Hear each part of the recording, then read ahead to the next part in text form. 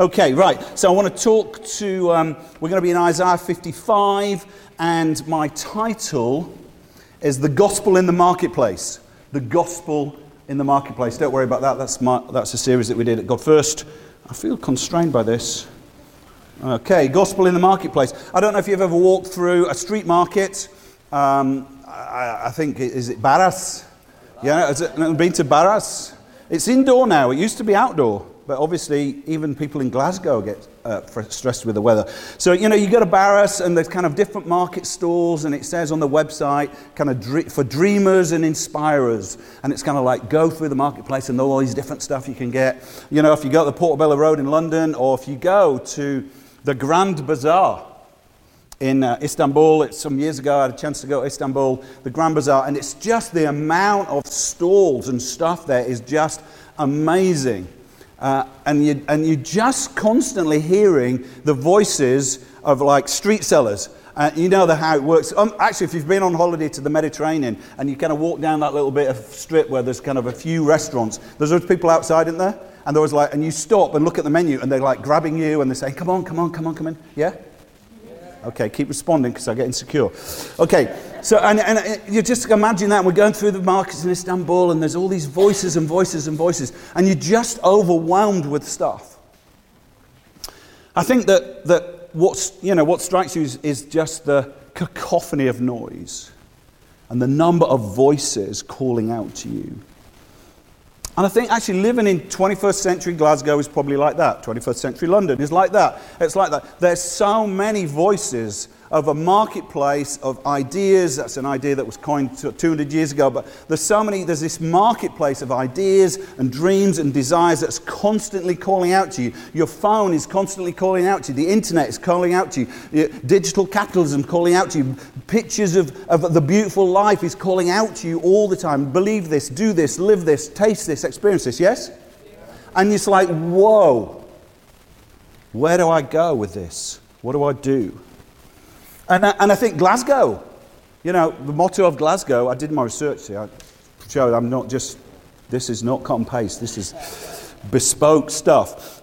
It says, Lord, let Glasgow flourish, and that's where it stops now, doesn't it? It doesn't even have Lord, it says let Glasgow flourish. And it feels like, okay, well, how's Glasgow going to flourish? There's an idea here, there's an idea here, there's an idea here, there's an idea here. They even debate it in this room, don't they? How is Glasgow going to flourish? Ideas everywhere, the marketplace of ideas. But it used to say, didn't it? Let Glasgow flourish through the preaching of thy word and the praise in thy name. In other words, there was one voice in the marketplace that said, that's how you're going to flourish. That's how you're going to flourish. But we've got to this point where actually we don't know how we're going to flourish anymore. And so we're going to read Isaiah 55, and we're going to walk through a marketplace. We're going to walk through a marketplace. And actually, Isaiah, just for a little background, Isaiah never lived in Babylon. He prophesied about Babylon when the Israelites were in exile. He died, his followers sealed up the scrolls, and then read them afterwards. And so you think, he's never there in Babylon. But he's speaking about a Babylon street market. Babylon, the city of the world, the city of people. And it's all these different voices. And if you read Isaiah 55, it's a walk through a street market. Now, a couple of things just to help you. Isaiah's edited out all the other voices and left you with one voice. So just trust me on that. Because if you hear the language and the tone, you can hear a street trader calling out to you. Yeah? Because that's the first thing. We're going through a marketplace. Second thing you want to remember is normally if you do preach, it'll ask you to be, I'm going to get you to be one person in the story. I want to put you in this passage. Yeah? I don't want you to just listen intellectually. I want you emotionally to be in this passage. Okay? And so in one sense, the role you're going to play is the street vendor. Just to give you a little tip, that would be Jesus. The street vendor is Jesus calling out to you, and you're going to play the part of the person listening most of the time, yeah? But sometimes you're going to play the part of the people of Glasgow listening. You are the people of Glasgow listening, okay? And so sometimes some of the things that I'm going to say, it might say you, and you might think you the individual, but actually it's you the people of Glasgow. Sometimes, just occasionally at the very end, I'm going to ask you to play the part of the street trader speaking the gospel of Jesus, the voice of Jesus to the people of Glasgow. But the thing is, I'm not going to tell you when. Okay? So you're going to play the voice of the one listening. You're going to be also the people of Glasgow, and you're also going to be the street trader. These two looked at each other and said, I'm already confused. Please, that was supposed to help you, not confuse you. I thought if I tell you which you're going to be in this, because it works on multiple levels, and I know you're all very sophisticated, and that's going to be fine. Yeah? Dig? Let's pray. Father, we just pray that as we walk through this street market of Babylon, the street market of Glasgow life, that you'd speak to us, that we would hear your voice calling to us, and we'd hear your warnings and encouragements, and we'd hear your heart, and you'd move us and change us and transform us. And all God's people said, Amen. So I'm going to read from Isaiah 55. I'm going to use a commentary, the translation from a guy called Alec Motyer, who's died. His commentary on Isaiah is like, if you're a clever chap. That made me sound like I'm saying I'm clever, doesn't it? Alec Motyer's commentary. So if you think, it's not quite like the NIV, I think it's his translation from the original Hebrew. Okay, so here we go. We good? You with me? Okay, so it says, you there. Hear the voice. You there, thirsty one, come to the waters. You there who have no money, come buy and eat. Yes, come buy for no money, for no cost, for wine. Why spend money on what is not bread? And why spend money on what is bread? And the money you have labored for on what does not satisfy. Listen to me, and you will eat what is good, and your soul will delight in the richest of fare. Bend your ear, come to me, that your soul may live. Yes, I will make an everlasting covenant for you with the unfailing love that I made promises to David. Look, I made him a testimony to the people, a ruler and a royal proclamation to the peoples. Behold, you will call to nations you know not, and to nations you do not know will come ring to you, because the Lord your God, the Holy One of Israel, for he has made you beautiful. Verse 6. Seek the Lord while he may be found. Call on him while he is near. Let the ungodly leave their ways and their unrighteous their thoughts. Let them turn to the Lord, and he will have compassion on them, and to our God, for he will multiply forgiveness. For my thoughts are not your thoughts, neither are my ways your ways, declares the Lord. As the heavens are higher than the earth, so are my ways higher than your ways, and my thoughts higher than your thoughts. As the rain and snow come down from heaven and do not return to it without watering the earth and making it bud, that was very Yorkshire, wasn't it? Bud, and flourish, so it yields seed for the sower and bread for the eater. So is my word, my gospel that goes out from my mouth.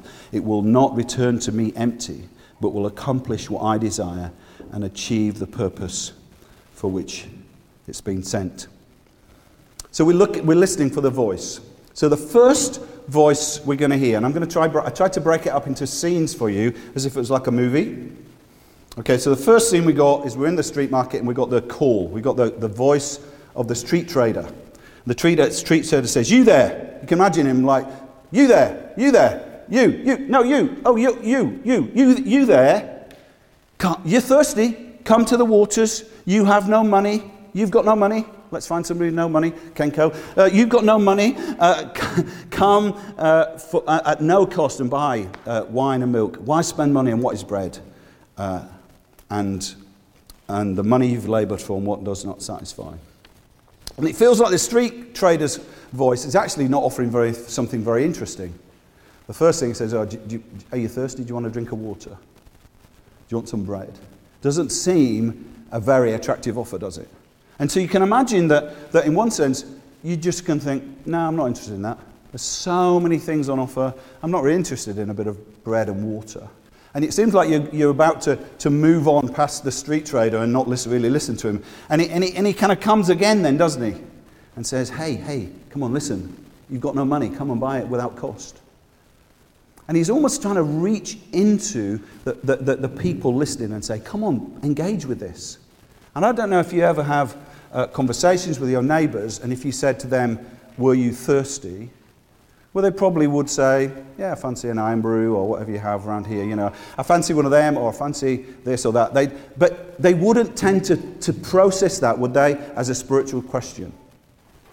And so what happens is it's almost like the street trader asks the question, are you thirsty? And the people think, I'm not interested, and just walk on by. And he kind of presses the level. He adds some quality. Yes, come buy, cream and wine. Are you a little bit more interested? A bit of cream, a bit of wine. And then the vendor switches his sales pitch and says, you have no money, come, buy and eat.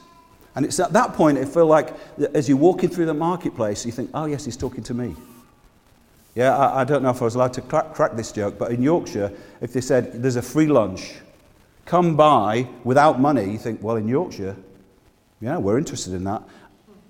I think the Glasgow stereotype, I don't know whether that's true or not, but, would you like a free lunch? Like a free lunch, and it's like, in Cheltenham where I live, free lunch, no one's interested. We used to go out in Manchester, we used to give out food, talk to people about Jesus and give out food, and they'd stop and talk to you. You give out food in Cheltenham, they go, what's the matter with you? You've got plenty of food at home.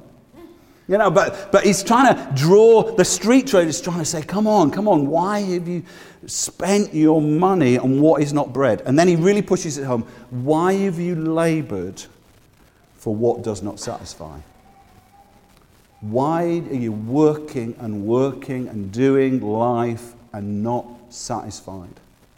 So he's moved in that little sales pitch from something like a glass of water, not interested, some cream, some wine maybe, and he finally says, are you satisfied? Are you satisfied? He's asking that soul question. So scene 2 is soul thirst. It's looking at our hearts.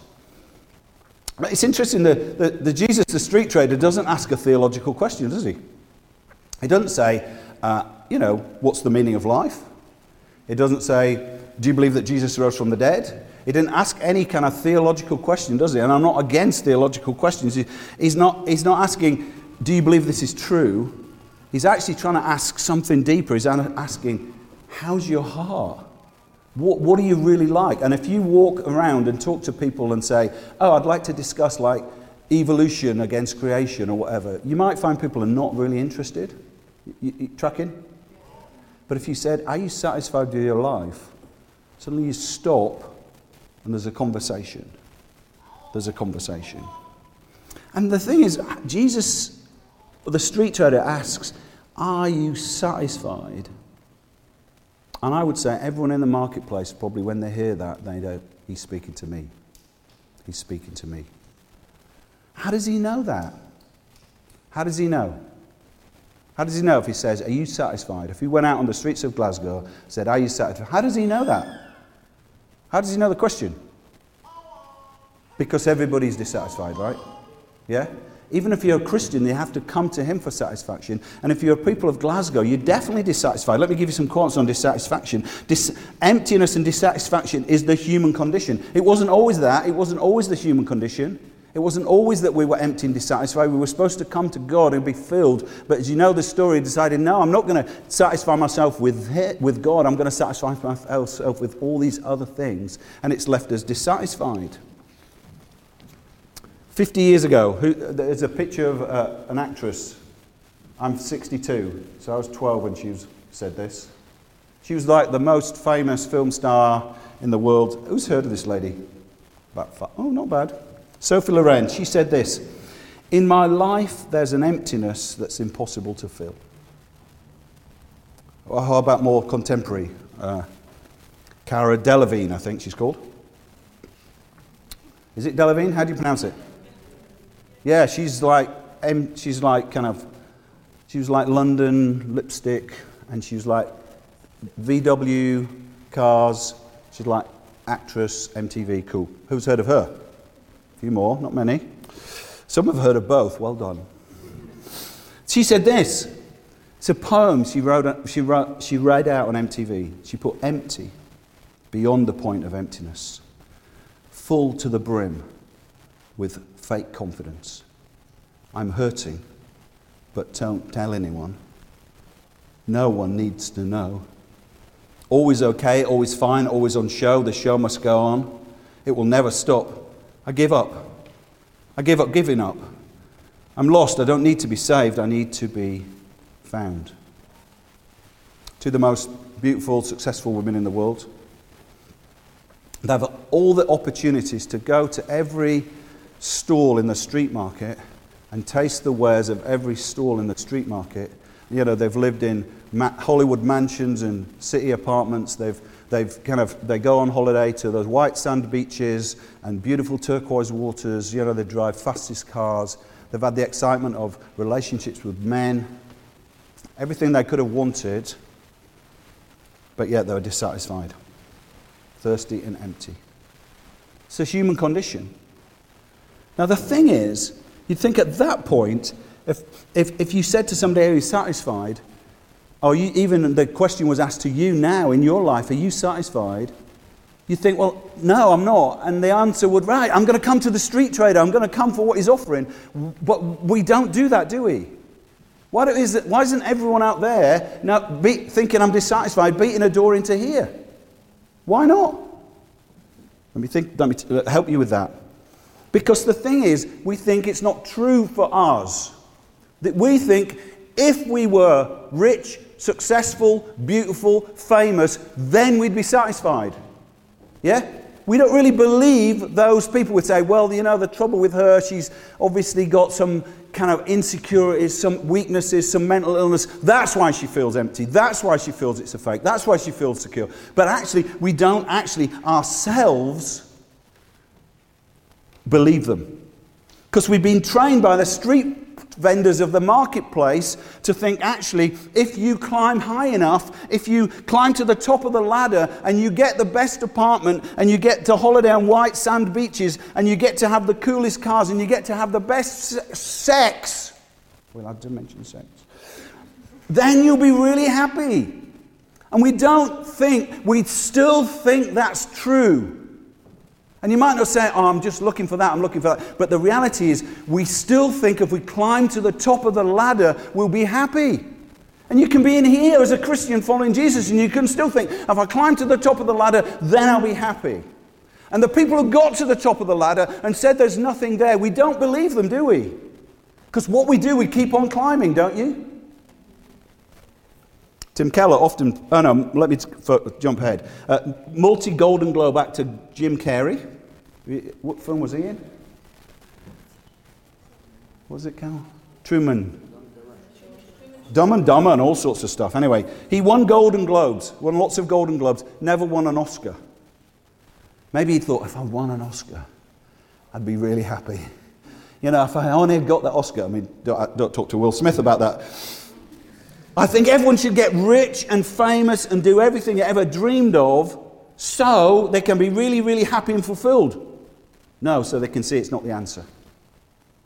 You can go to every stall in the marketplace, taste them all, and still be not happy.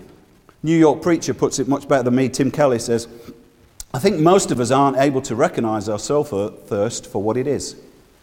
As long as you think there's a pretty good chance that you'll achieve some of your dreams, as long as you think that you have a shot of success, you experience your inner emptiness as drive.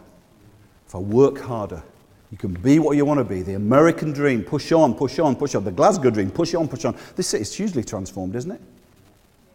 You know, I came here when I was a young kid, and they've changed it, and think, wow, the economic transformation. Well, is Glasgow happier now? Is Glasgow flourishing now? Well, it should be, according to the narrative, but it's not, is it? Let's press on more. Let's drive for more. Let's drive for more. And he said, you experience your inner emptiness as drive and your anxiety as hope. And so you remain almost completely oblivious to how deep your soul thirst actually is. Most of us tell ourselves we're unfulfilled because we haven't been able to achieve our goals. And so we live almost all our lives without admitting the depth of our thirst. True? True. There's an artist called Charlie Mackesy who wrote a book called The Horse and His Boy. Has anyone seen that? It's like big, funky book. And he was an artist, and he had a friend who was worked in the City of London and was like a hotshot earner. And his friend, he used to think, I'm a struggling artist and my friend is making big bucks. And one time his friend came to him and said, Charlie, I'm broken. I wish somebody had told me before I gave all my life to financial services in London, when you get to the top of the ladder, there's nothing there. We've got to believe that. It's true for you. It's true for the people of Glasgow. Amen? You there, thirsty one. You there, thirsty one. Come to the waters. Why spend money you have laboured for on what does not satisfy? Scene 3. It goes quicker now. That was the longest scene. Scene 3. It's a cut scene. So we're cutting away from the marketplace and we're going 600 years further on. Jesus meets a thirsty woman. He meets a woman at the well. The street vendor meets a woman at a deserted well. The encounter is loaded with tension. You might know this story if you've been around church. If you don't, just bear with me. There's a tension as a man and a woman. There's a tension of a Jew and a Samaritan. There's a tension of a traveller and apparently a bad woman. You think, I don't know what that tension is. It's Celtic Rangers. You know, it's Protestant Catholic in Belfast. There's a tension. It's black, white, you know, on the streets of Minneapolis. There's tension there. But Jesus doesn't back off because it's tough, because there's barriers, because it's difficult. She's not like him, but that doesn't think, well, he's got nothing to say. The street seller thinks, no, I've got something to say. But what he does is he overcomes those barriers to meet people, and he says to this woman, can I have a drink? Can I have a drink? You think, Jesus, why are you asking her for a drink? Because actually, you know, that ultimately in the story, you want to give her a drink. He's a street seller saying, you're thirsty, do you need a drink? But he says, I'd like a drink. I love what she says. She says, how is it that you, a Jew, ask a drink from me, a Samaritan woman? I mean, sidebar, the woman expects Jesus to be a sexist. He's not. Expects him to be a racist, but he's not. He makes himself vulnerable and asks her for a drink. Just a little thought. I don't know what you're like if you talk to people about Jesus. I remember when I was a kid, the way forward was people used to go in the middle of town and stand on a soapbox and say, you know what, you all sinners go to hell. Might be true, right? Let's not duck that one. But, you know, it felt like you were just pointing the finger and condemning. There's a book where, I can't remember what it's called, What's So Amazing About Grace. This guy who wrote the book is talking to a woman who's a prostitute. And she says, I'm broken and I'm empty and I need some transformation. And he says, why don't you go to church? And she said, why would I going to go there? All they're going to do is point their finger and judge me. She's wrong. She's wrong about this church, right? She's wrong about Jesus.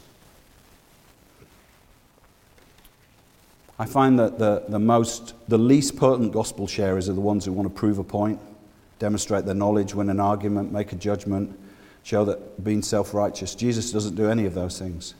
He's vulnerable and he asks questions and listens. Jesus makes himself humble because he wants to find a hearing. And when he says, do you want a drink? Suddenly she realizes, oh no, I've got nothing to give you, Jesus. I have got no water to give you. I'm thirsty. She just knows that when Jesus makes himself vulnerable and asks the question, she just knows that she's thirsty. And when we're in the street market, Jesus asks us a question. And you might think, I've got everything I need. But when you hear his voice, suddenly you think, why? I'm broken. You know, she thought, I've got broken relationships. My men have let me down. I'm empty. And Jesus says, if you knew the gift of God, you can hear the echoes of Isaiah 53. If you knew the gift of God and who it is who asked you for a drink, you would have asked him and he'd give you living water. It's amazing. It's a great story. We could have preached the whole thing on it, but it's like, wow. Jesus is desperate to give us a drink. And he opens this woman's heart. You there, thirsty one. Scene 4. Jesus offers himself. We've got the street vendors got our attention, and we said, "Yeah, I'm thirsty. I'm dissatisfied. You've got my attention." And he says this, "Listen." It's almost like I feel like he's whispering. You've come really close now.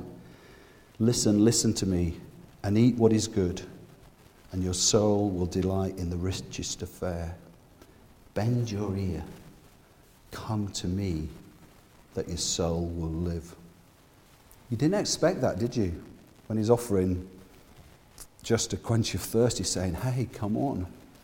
It's almost like you come to the market stall, and what is he doing? He's got bread.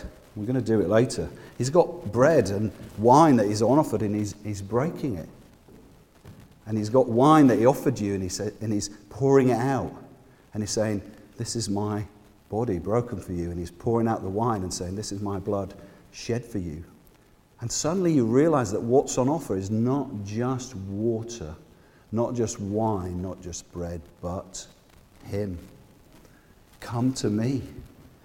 Come to me. Jesus offers himself. Jesus declared, you can almost hear the echoes again. Jesus declared, I am the bread of life. Whoever comes to me will never go hungry. Whoever believes in me will never be thirsty. Do you believe that? Do you believe that? Does your time, your diary, your money, your commitments, do you really believe that? Do you really believe that? He's the bread of life. You want to be hungry? No other stall to go to. Do you believe that's true for your friends? You can say yes. I won't say, right, get out on the street right now. We've got to believe that. Why spend money? What does not satisfy? Here's something beyond cost, beyond price, but free. Something priceless but free. Here's Jesus. A couple of more scenes. Still, the people don't believe him in the marketplace. He's offered his very self. He said, look, you're thirsty. That's your problem. He said, your solution is me. You need to come to me and feed on me. And he's still not, people are not satisfied. It's almost they need a personal testimony. If you read the passage, he jumps straight into a personal testimony. It says, I'm out of order now, Naomi, but so jump and find it. It says, yes, I make an everlasting covenant with you. With the unfailing love, I made promises to David. Look, I made him a testimony to the peoples, a ruler and royal proclamation to the peoples. Peoples you do not know will come running to you because the Lord your God has made you beautiful. Just because the message is out there, people sometimes don't believe it. Because you can't go to somebody now these days and just tell them, well, it says in the Bible, can you? Can you? I'm going to stop unless you start interacting with me, okay? Can you just go to somebody who says, it says in the Bible, you must trust in Jesus, and they all go, oh, great. No, why not? Because they don't believe the Bible, do they? They don't believe the Bible. Who do they believe? They believe their own opinions, their own desires. They think there's something else.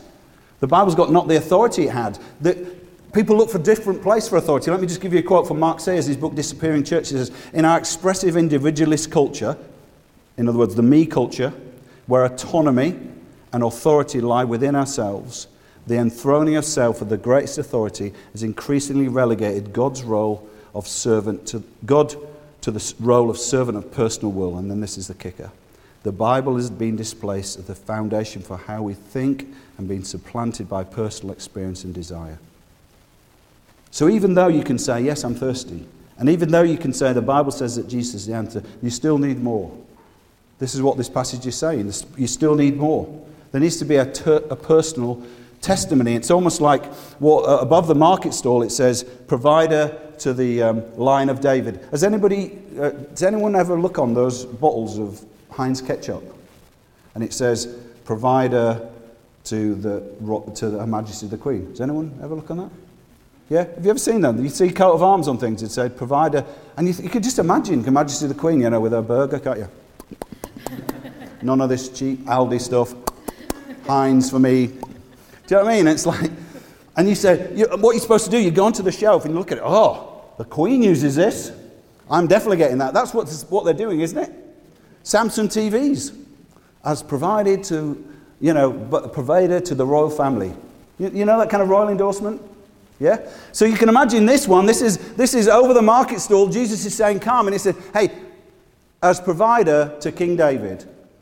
Yeah? Or you can imagine on the website, you click the website, and you can hear David's you get David's testimony. David is saying, look, he says, do you feel overlooked? Remember, I took David when his family saw him as irrelevant and worthless, and I made him king. Do you feel your employment as mundane? Well, I took him from being a lowly shepherd and made him king. You feel you're weak? I made him a courageous conqueror over Goliath. Look, I made him a testimony, a ruler, a royal proclamation to the peoples. It's almost you go on the website and if you click the website, you hear David's testimony in Psalm 64. It says, you are my God. Earnestly I seek you. Can you read it with me? Read it with me. Is it there? I thirst for you. With my whole being longs for you. In a dry and parched land there is no water. Because your love is better than life. My lips will glorify you. I'll read it now. I will praise you as long as I live, and in your name I'll lift up my hands. I will be satisfied with you as the riches of food. With singing lips my mouth will praise you. Can you hear the echoes? David is saying, okay, you've heard the voice of the street vendor, you know your problem, but actually you can trust him because it worked for me. It worked for me. He says this, your love is better than life. He's tasted life. He knows, he's been around the marketplace and tasted life. Says, your love's better than life. Your love is better than life. And you say, can I trust that? Well, maybe King David doesn't mean a thing to you. But actually, personal testimony means a lot. So let me tell you a story. I was church planting in Manchester, and we had a meeting. It was early days, and somebody was on the door welcoming people, and this guy came in, and he looked a little bit of a rough character, but there was a few of them in Manchester, and he came in and sat down, and people chatted to him and friendly and offered him a cup of tea and whatever, and it was nice. And then the guy preached and whatever, talked about Jesus, and then my friend Jimmy, who was preaching, said, right, if you want to follow Jesus, I want you to come and kneel at the front. And we never did that. It's like, we just said, put your hand up or speak to us quietly at the back, whatever. He said, come and kneel at the front. And this guy gets out of his seat, comes and kneels at the front. So I said, what's your name? He said, Damien. I said, do you want to become a Christian? He said, yeah, I want to follow Jesus. It's like, wow, great. I said, okay, so this is what we do. You tell Jesus what you want to be forgiven of, and then you tell him you trust him. Tell him your problem, tell him there's a solution. So Damien starts. He says, Father, I've been an armed robber. And I'm thinking, ooh. Pours out this incredible prayer. I've tried this, I've had broken stuff, this. We didn't say it like this, but it's like basically saying, and your love's better than life. I've lived life, and your love's better than life. But that was great. But what happened was, his mum came to church the next week. 4 weeks later, she becomes a Christian. His sister, and a sister used to then come with Damien and his mum. And then she became a Christian. And then Damien's brother, he came and he became a Christian. And then what happens is their neighbour down the road, who had about 3 boyfriends, who was living with one, decided to come to church. She became a Christian and married her boyfriend, and we married her on a Sunday meeting because they couldn't afford a wedding. And he became a Christian, and then the boyfriend of the sister became a Christian. Oh, you're not even impressed. That's my best story. It's my best. Why? Because if I could say Jesus is better than life, the people in Manchester said, not interested. Man United is better than life. City is better than life. Sex is better than life. Money is better than life. But when Damien said, trust me, hey, do you know anybody? Do you know anybody who's not a Christian? Your testimony makes a big difference. And it's sad, but in some it speaks louder than the Bible, to start with. At least to start with. You agree? It's in there in Isaiah 55. What is lovely is that the girl who was on the welcome team. Who's on welcome team today? Put your hand up. Any girl? Oh, you're on welcome team. If you've already married, this is not meant to be embarrassing. But the girl who was on the welcome team, who greeted him that Sunday morning, greeted Damien that Sunday morning and gave him a cup of tea and was really friendly to him. They're married. And they're amazing. And he works at the university, and he's got 4 amazing kids who follow Jesus, and he's an elder in a church in Manchester. Just, if you want a boyfriend, get on the welcome team. No. But the reality is his life was so transformed. His life was transformed. Hear me. His life was so transformed. It says, people that you know not will come to you, for God has made you beautiful. There's no way anybody's marrying Damien. He's a train wreck. God comes and changes his life. He made him beautiful. He's made him beautiful. Personal testimony is powerful. 2 more scenes. I said 2 more scenes last time ago. Am I lying? Maybe. Okay, we're getting there. How am I doing for time, Kinks? No, I've gone over. I can tell I've gone over. I can tell by your face. Okay, sorry, let's go. Right, so urgency now. So this is what's happened. Come, you're thirsty.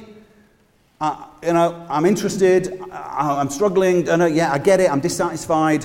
Okay, I'm not sure I believe you. Well, believe the testimony of people whose lives have been changed. And then he says now. He changes his tone and he says, do it now. Do it now. This offer of life comes with an urgent warning. Seek the Lord while he may be found, calling him while he's near. Well, the implication is what? There is a moment where he can be found. There's a window of opportunity where God allows himself to be found. There's a moment when he's near. Is that what the passage? Is that what the implication of what I just read?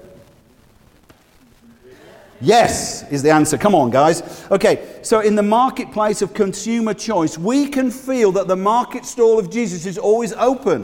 Do you feel it's always open for you? You can feel it's always open for your friends. You think, well, the people of Glasgow, we can just walk and by. I don't feel thirsty now. I don't feel, I don't really interested in your story. I'm not interested. I'm just walking on by. And the street sellers, don't go. Don't go.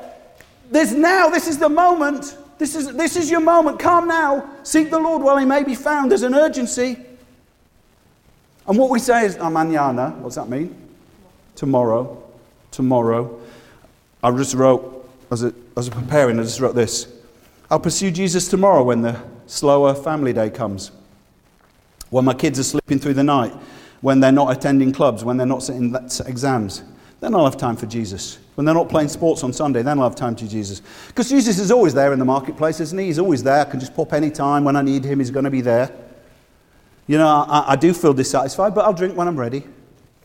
I'll follow Jesus when there's a slower day at work. I'll pursue him when I've got that pay rise. When I'm married, then I'll follow Jesus. When I've paid for that car, I'll follow Jesus. When I've extended my kitchen with bifold doors, which everybody seems to be doing. Everyone in my church is doing it. If you're not doing it, get with it, guys.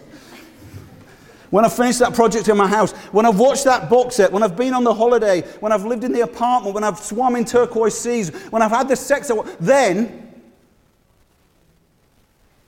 I'll have time for Jesus. James's brother, Jesus says, don't be silly. Now listen to what you say. Today or tomorrow we'll go to this city or that city and we'll spend a year there, carry on business, make money. Why? You don't even know what will happen tomorrow. What is your life? You're a mist that appears for a little while and then vanishes. Human life is a mist. You're a vapor. You're here and gone in a moment. And I know people who've never recognized their soul thirst. But sadder than that, have people that have recognized their soul thirst and you said, come to Jesus because his love is better than life. And they said, no, tomorrow. We do it. And what? They think, oh, right, he'll be there when I come. And they turn around and he's not to be found. Seek the Lord while he can't be found. Call him when he's near. He's not suddenly not near. Don't hear what I'm not saying there. But what I'm saying is there is a moment. What happens is those people that recognize their soul thirst didn't come to Jesus, they never come back. Eternal emptiness beckons. Seek the Lord while ye may be found. Priorities, people. The Messiah in the Isaiah, Jesus, the market trader, says this. Think about your thinking. Think about your attitudes. Let's refocus. Let the ungodly, hand up for your ungodly. No, don't say that. Ungodly means if anything is competing with God for first place in your life. So let the ungodly, God is competing for first place in your life. Let the ungodly leave their ways and their righteousness, their thoughts. Let them turn to God and you have compassion on them. And to our God, for he will multiply forgiveness. For my thoughts are not your thoughts, neither your ways, my ways, declares the Lord. As the heavens are higher than the earth, and so my ways are higher than your ways, so are my thoughts higher than your thoughts. Jesus is saying, I want you to get some perspective.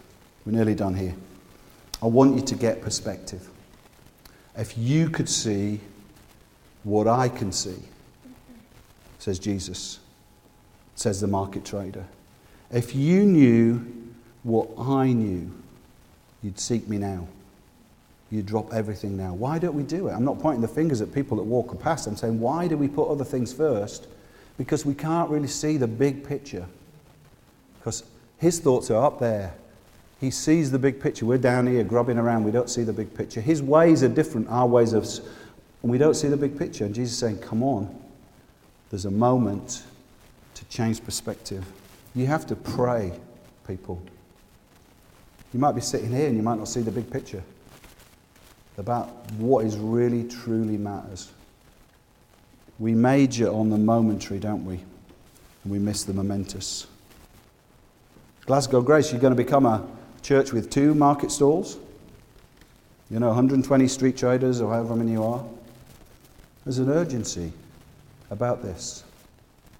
And we're talking as leaders, and this wasn't Kenko saying it, I was saying, this is going to take a lot of effort and a lot of time and a lot of drive to believe it, but actually we're here as a street trader crying in the marketplace of Glasgow, seek the Lord and obey, be found. Come on, you're dissatisfied, let's see some transformation, yeah? Because this is an urgent thing. We're not just doing institutional church here. Do you agree with me? Yeah. We're on a mission to see people saved for Jesus. It starts here, in your life, it goes to your friends and neighbours, but it's about this city. It's about this city. I wouldn't want it to be said, my football team are about to be relegated, I wouldn't want it to be said that I spent too much time worrying about Leeds United. Well, the Lord was saying, speak out. Speak out. Tell them your story. Tell them Jesus' love is better than life. Tell them there's nothing else. Call out in the marketplace. Hey, you thirsty one at work. Hey, you, are you telling me thirsty one? There's a Jesus, come on. It's a call to pay the price. We're so easily like consumers. I'll go to that church. They'll provide some services. Literally, that's why we used to call them services, isn't it? I don't know why we do that. Meetings. And then, no, that doesn't provide, so I'll go to that one, I'll go to that one. That's okay. Different churches exist. I'm not saying this is the only one in town. But you are on a mission to say, we're going to bring Jesus to Glasgow while he's near. Bottom line is he's not going, but we are. I'm 62 now. I'm going. You think you're going to live forever, and you climb to the top of the ladder, and then you'll do it. No, now's the moment. Let me just finish. Last one. Fruitful word. Scene 7. The fruitful word. This is encouragement here. The street vendor guarantees the gospel on our lips will yield a harvest. He says this. As the rain and the snow come down from heaven and do not return to it without watering the earth and making it bud and flourish, so it yields seed for the sower and bread for the eater. So is my word that goes out from my mouth. It will not return to me empty, but will accomplish what I desire and achieve the purpose for which it's sent. What's the street seller finishing with? He's saying, this works. This works. My word goes out of my mouth and changes lives. It doesn't return to me empty. It yields a harvest. It changes lives. It does work. My word, who's that? Jesus that comes down from heaven. He's accomplished everything he wanted to do. He's on the cross and he cries out, doesn't he? Psalm 22, I am thirsty. He goes and enters our empty soul thirst. And then at the end of the psalm he says, it's achieved. It's finished. It's done. It will do it.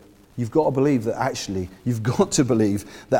when you talk about Jesus, that actually it does transform it, that the power of God is behind it. Let me tell you one story and then we'll break bread. I wasn't going to tell this because I was worried it made me look too good, Johnny. I've got this friend who works in a chip shop. Quite boring, really, in that sense. And I like, my wife is doing Joe Wicks, and we eat Joe Wicks in the week. So when I'm at work, I think, I'll sneak off for a bit of fish. And I began at this fish shop on a Monday for a piece of fish. And I just say, a piece of fish, please. Chat, chat, chat. Nothing much. Just friendly. How you doing? Can I have a piece of fish? Do you want a drink? Can I have a drink of water? But sooner or later, this guy says to me, what do you do for a living? You come in here on a Monday, what are you doing? I said, oh, my office is just there. He says, well, what at the church? We rent an office in a church building. I said, yeah. He said, are you a vicar? I said, no, I'm not the vicar there, but he's a good mate of mine. Chat, fish, away we go. 4 years later, the conversation, so 2 weeks ago, after Easter, he says, I just want to ask you, Howard, I know his name's Sam by now. He says, what's most important, Christmas or Easter? I was like, whoa, that's a great question. I said, well, let me just tell you. I said, well, Christmas, if you believe Christmas is about God became a man, that's huge, isn't it? That's really important. He's like, oh, yeah, that's interesting. I didn't think it was about that.